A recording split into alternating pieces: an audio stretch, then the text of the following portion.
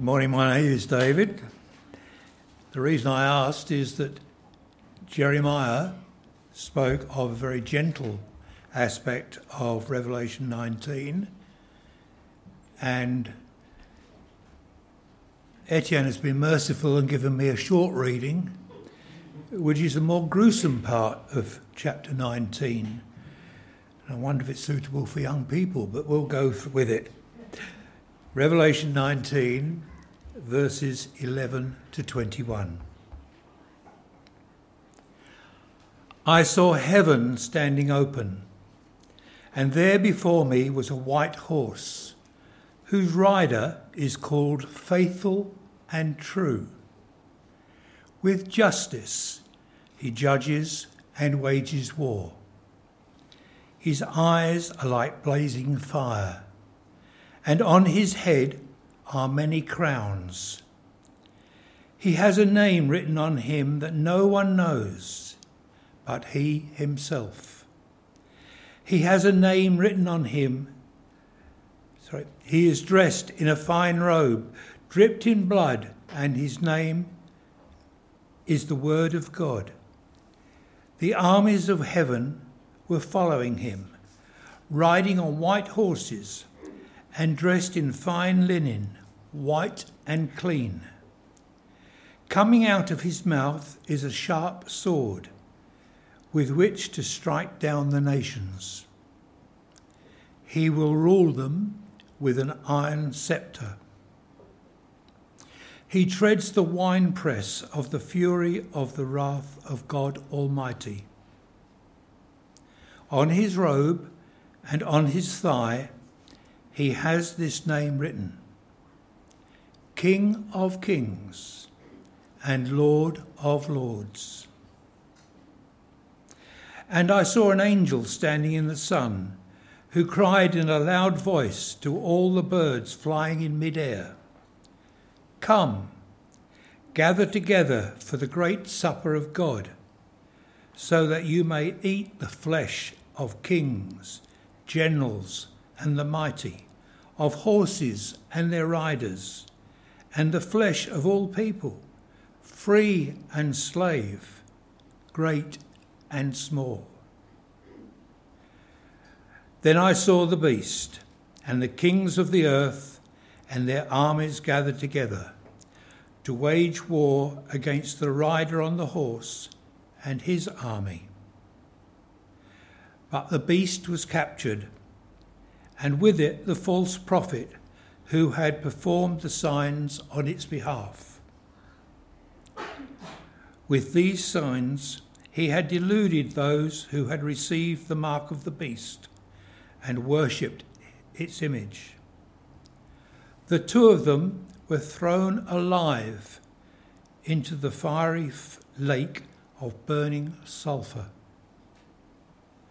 The rest were killed with the sword coming out of the mouth of the rider on the horse. And all the birds gorged themselves on their flesh.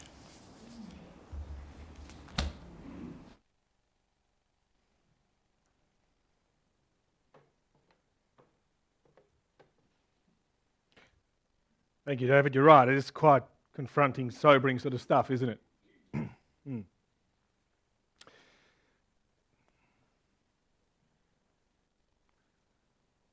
Let me play a game then first. We'll lighten the mood a bit. It's a way of introducing what we're going to talk about today, but two truths and a lie.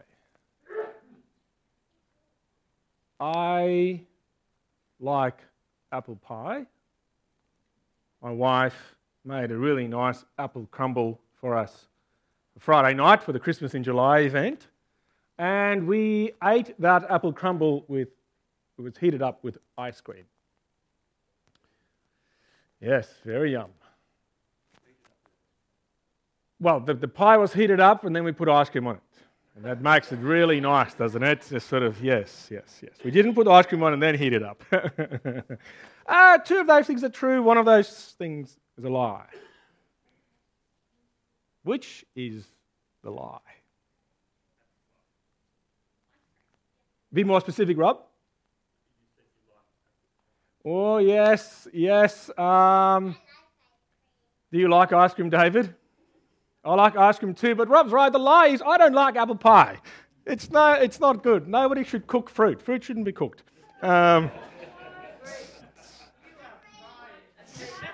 You agree, right? Yes. You disagree? Fruit shouldn't be cooked. It's not right. It should be eaten fresh from the tree, but that's fine. Two truths and a lie. You know, why I chose that game is this. A lot of what goes on in this passage has to do with truth and lies, okay? And let me throw a truth out to you that I think is it's a greatly disputed truth in the world. Many people would look at that statement and say, that is not true. The Bible, for its part, is saying this is absolutely true.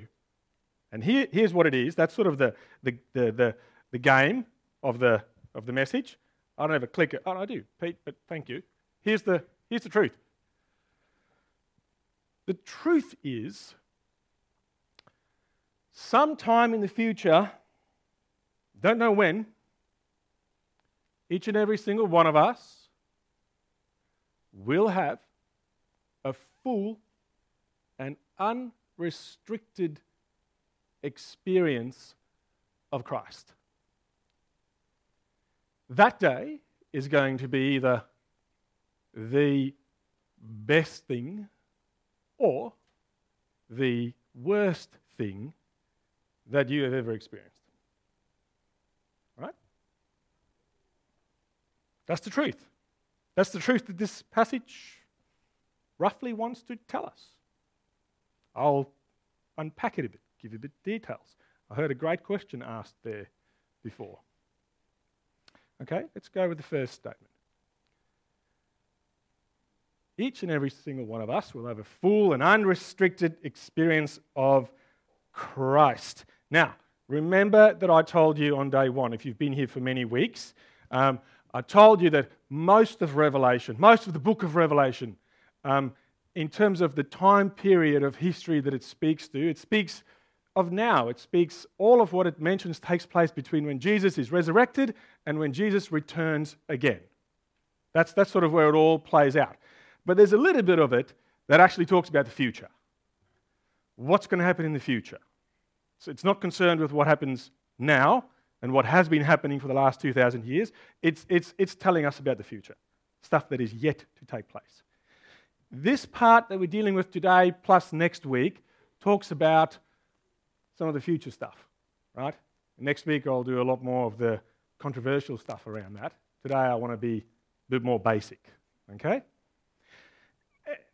And it tells us, this part, that the first part about truth. You're going to have, each person, one day, at one point, after their death, will be consciously resurrected, and we're going to encounter the person, Jesus Christ, who is revealed and told to us as per the Christian message as God's Son. And the question I have for you is, what do you think that experience will be like for you personally? You might say, well, two truths and a lie. I don't think it's going to happen. I think it's all rubbish. It's all mythology. It's not going to happen. If that's what you're thinking, it's good that you're here. Thank you. You might be like a Christian band who wrote a song some many years ago. They called Mercy Me. They wrote a song, I Could Only Imagine. Yeah. Surrounded by your glory, what will my heart feel?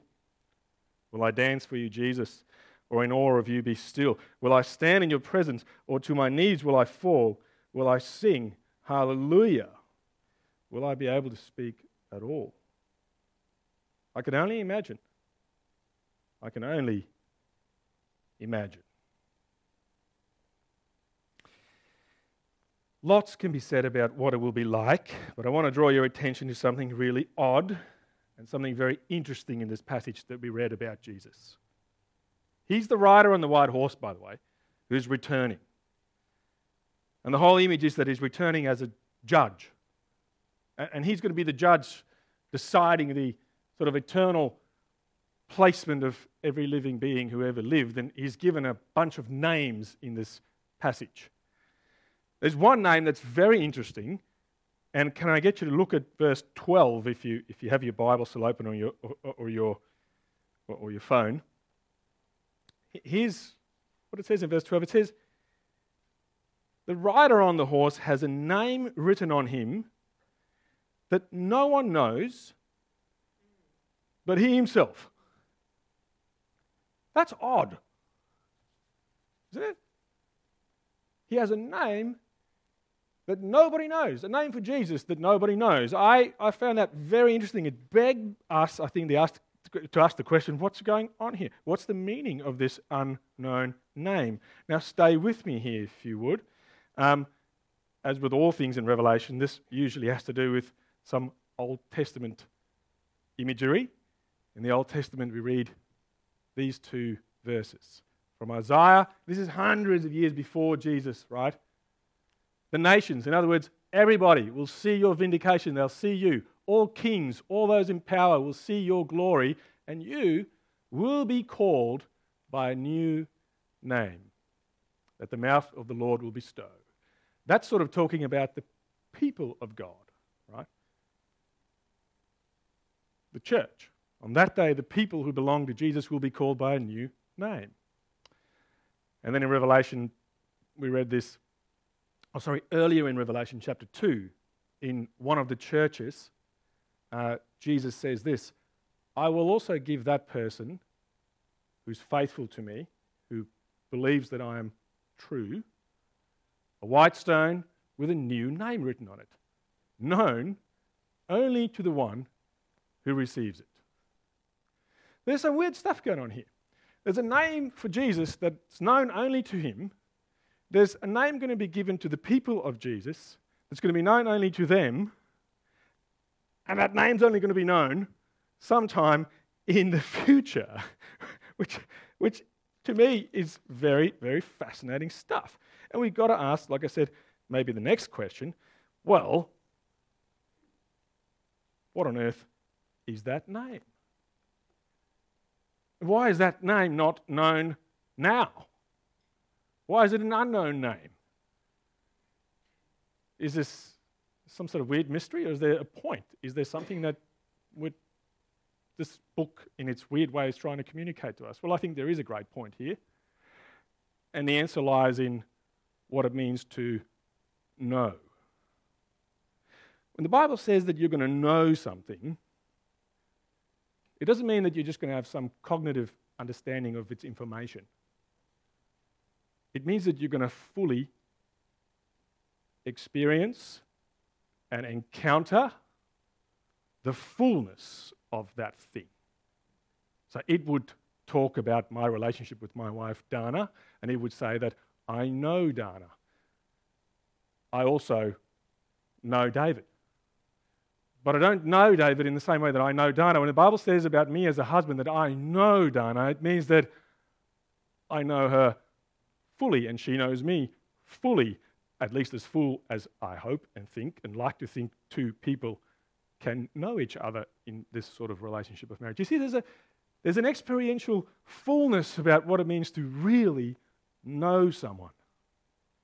And here's then the meaning, if we take that to what's going on here.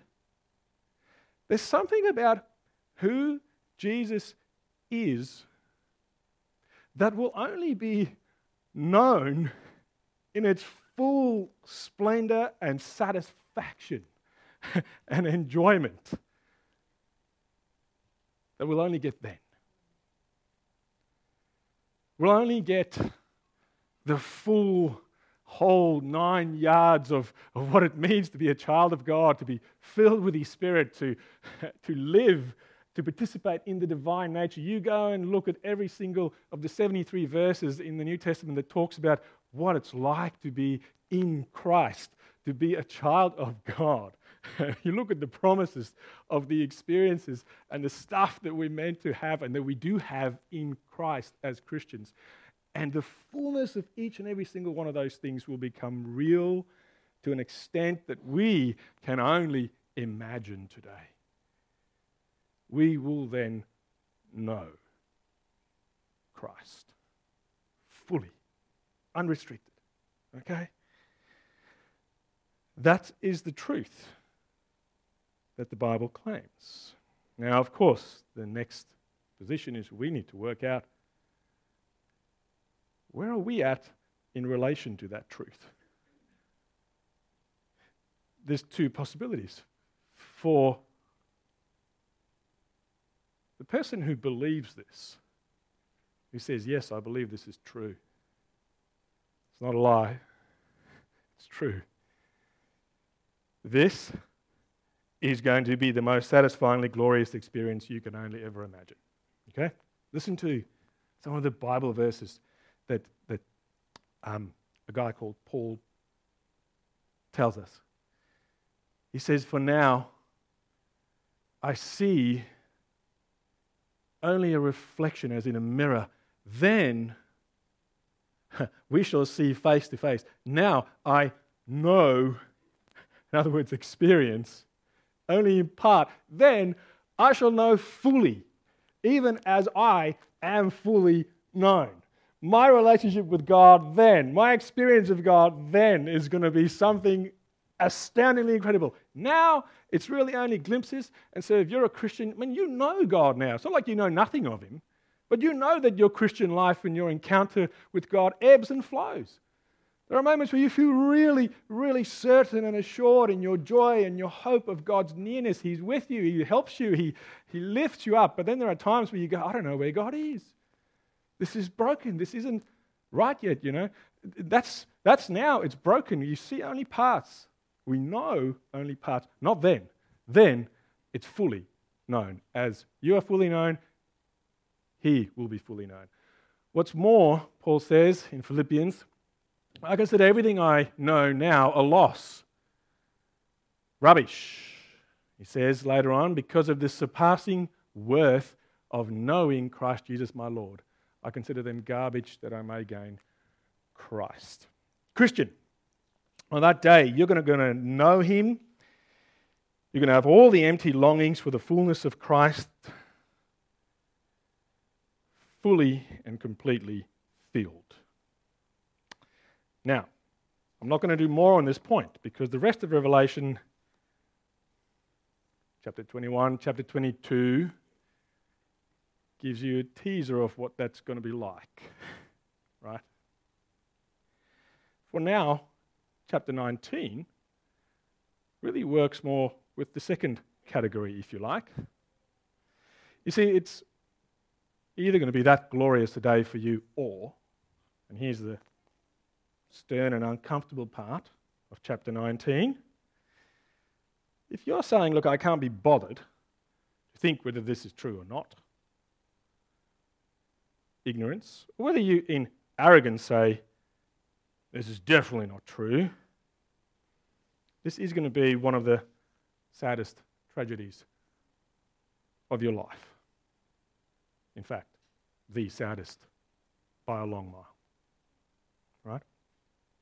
Why is that? Well, Christ in this chapter 19 is speaking as a judge who judges with a sword. Did you notice something interesting about this sword? Maybe yell back at me. What was interesting about this sword, particularly where it came from? Have a look. Yeah, from his mouth. Interesting, isn't it? What does that tell us about this sword? Just what do you think? Just think on your feet. Word of God. This is something to do with speaking, right? You go to Ephesians. Love Ephesians on this.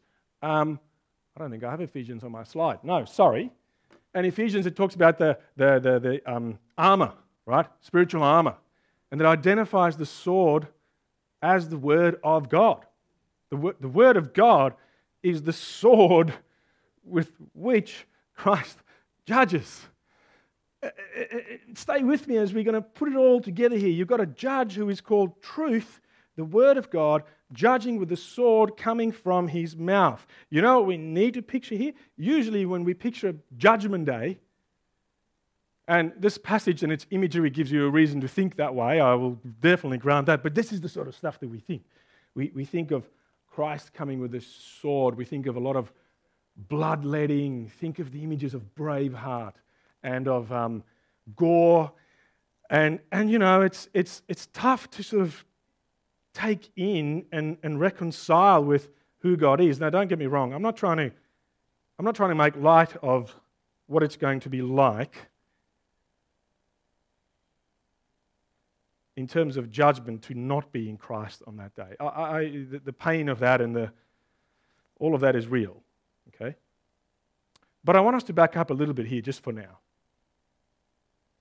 Because before we imagine a bloody battlefield scene, we first need to imagine a courtroom, okay? The contest in your mind and in your heart and in our world is a contest between truth and lies. What in this world is true and what is a lie? Right? This is how we should think.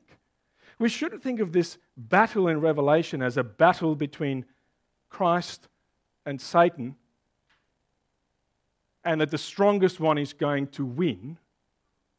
Because did you notice this rider already has blood on his robe? The blood has already been spilt.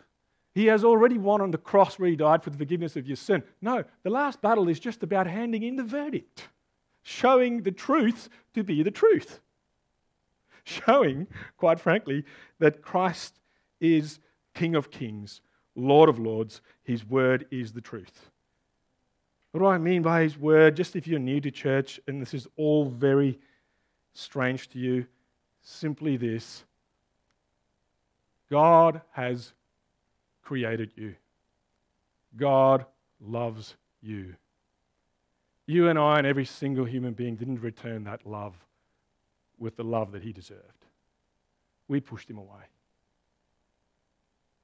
The punishment for that was that we should live eternally outside of a relationship with Him. Yet He loves you more. Comes in His Son Jesus, takes that punishment for you on the cross where He dies, is raised again to life, and if you believe it, He says, you're mine. Comes and lives in you, starts to change you, starts to let you know Him already now, starts to satisfy you, starts to change you, starts to improve you, starts to give you all the joy that is His. That's roughly the Christian gospel. And that, my friends, is the sword of the Word of God, or at least a summary of it. Your only crime on that day when you meet Christ, for which you will be found guilty, is failing to believe it. Failing to believe the truth as truth. Did you notice the graphic imagery of the judgment of the beast and the false prophet? And after that comes this statement: everybody who did not believe the gospel as truth were killed with the sword coming out of the mouth of the rider on the horse. On that day, you will know the truth about Christ. It is the truth that will be your death blow.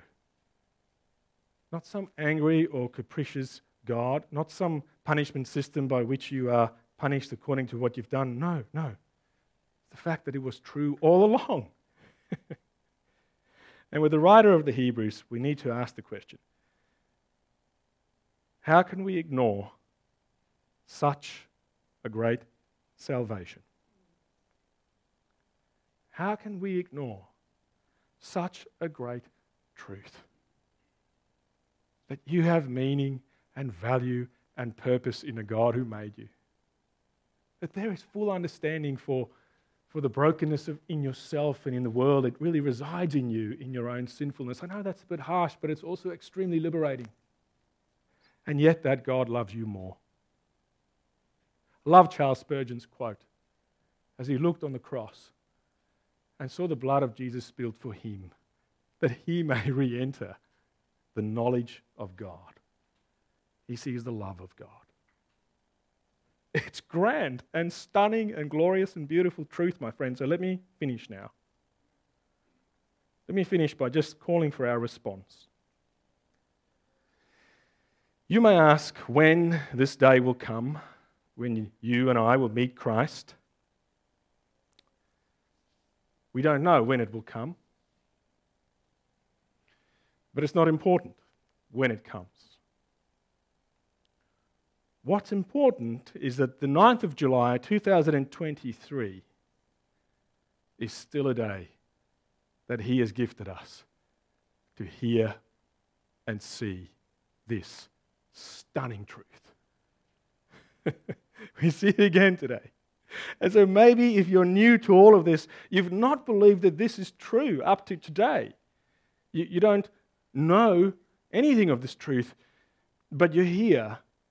Can I ask you to please today not let this go? Don't let it go. Would you think about God? Would you think about the fact that there is really a God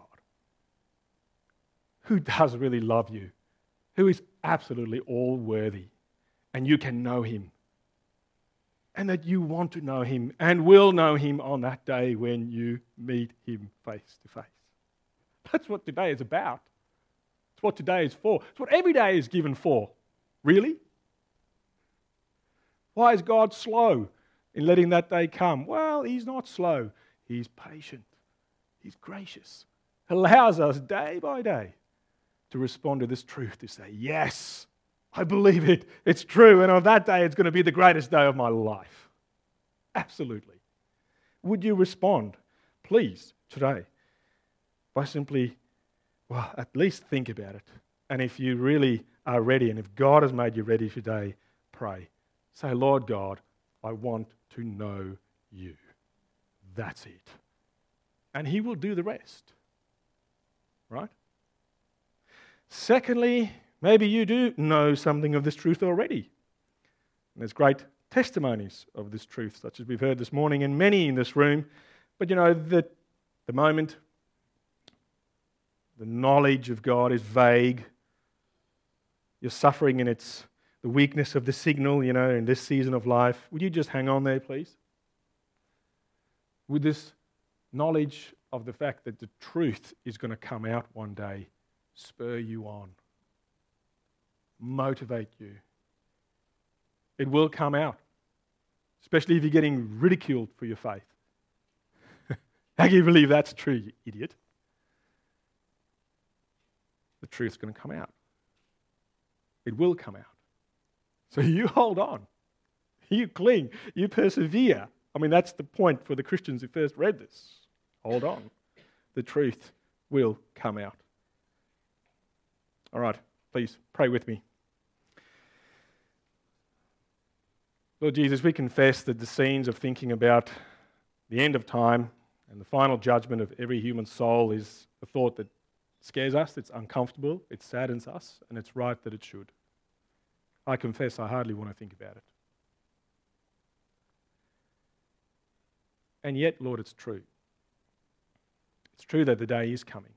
It's true that we rightly should think about that day. And Father, I pray that the truth of it will be a truth that every person in this room today will take to heart. I pray that it's a truth that you enable all of us to believe in. Not because we're afraid, but rather because we see the beauty of the truth. The stunning love you have for us. Rather because we understand perhaps the grossness of us not loving you and having rejected you. Rather be grateful for the extreme forgiveness you're offering. Let us see it, please. Let us grasp how wide and high and long and deep is the love of Christ for us, to such a point that it's a no-brainer to say that, yes, we believe that it's true. Yes, on that day, that's where I want to stand. and say, yep, finally, the truth is visible. It's out. We see it. We see you. And we experience you in full. We ask for this, we pray, in Jesus' name. Amen. All right, we're going to sing one more song and then Jeremiah finish off.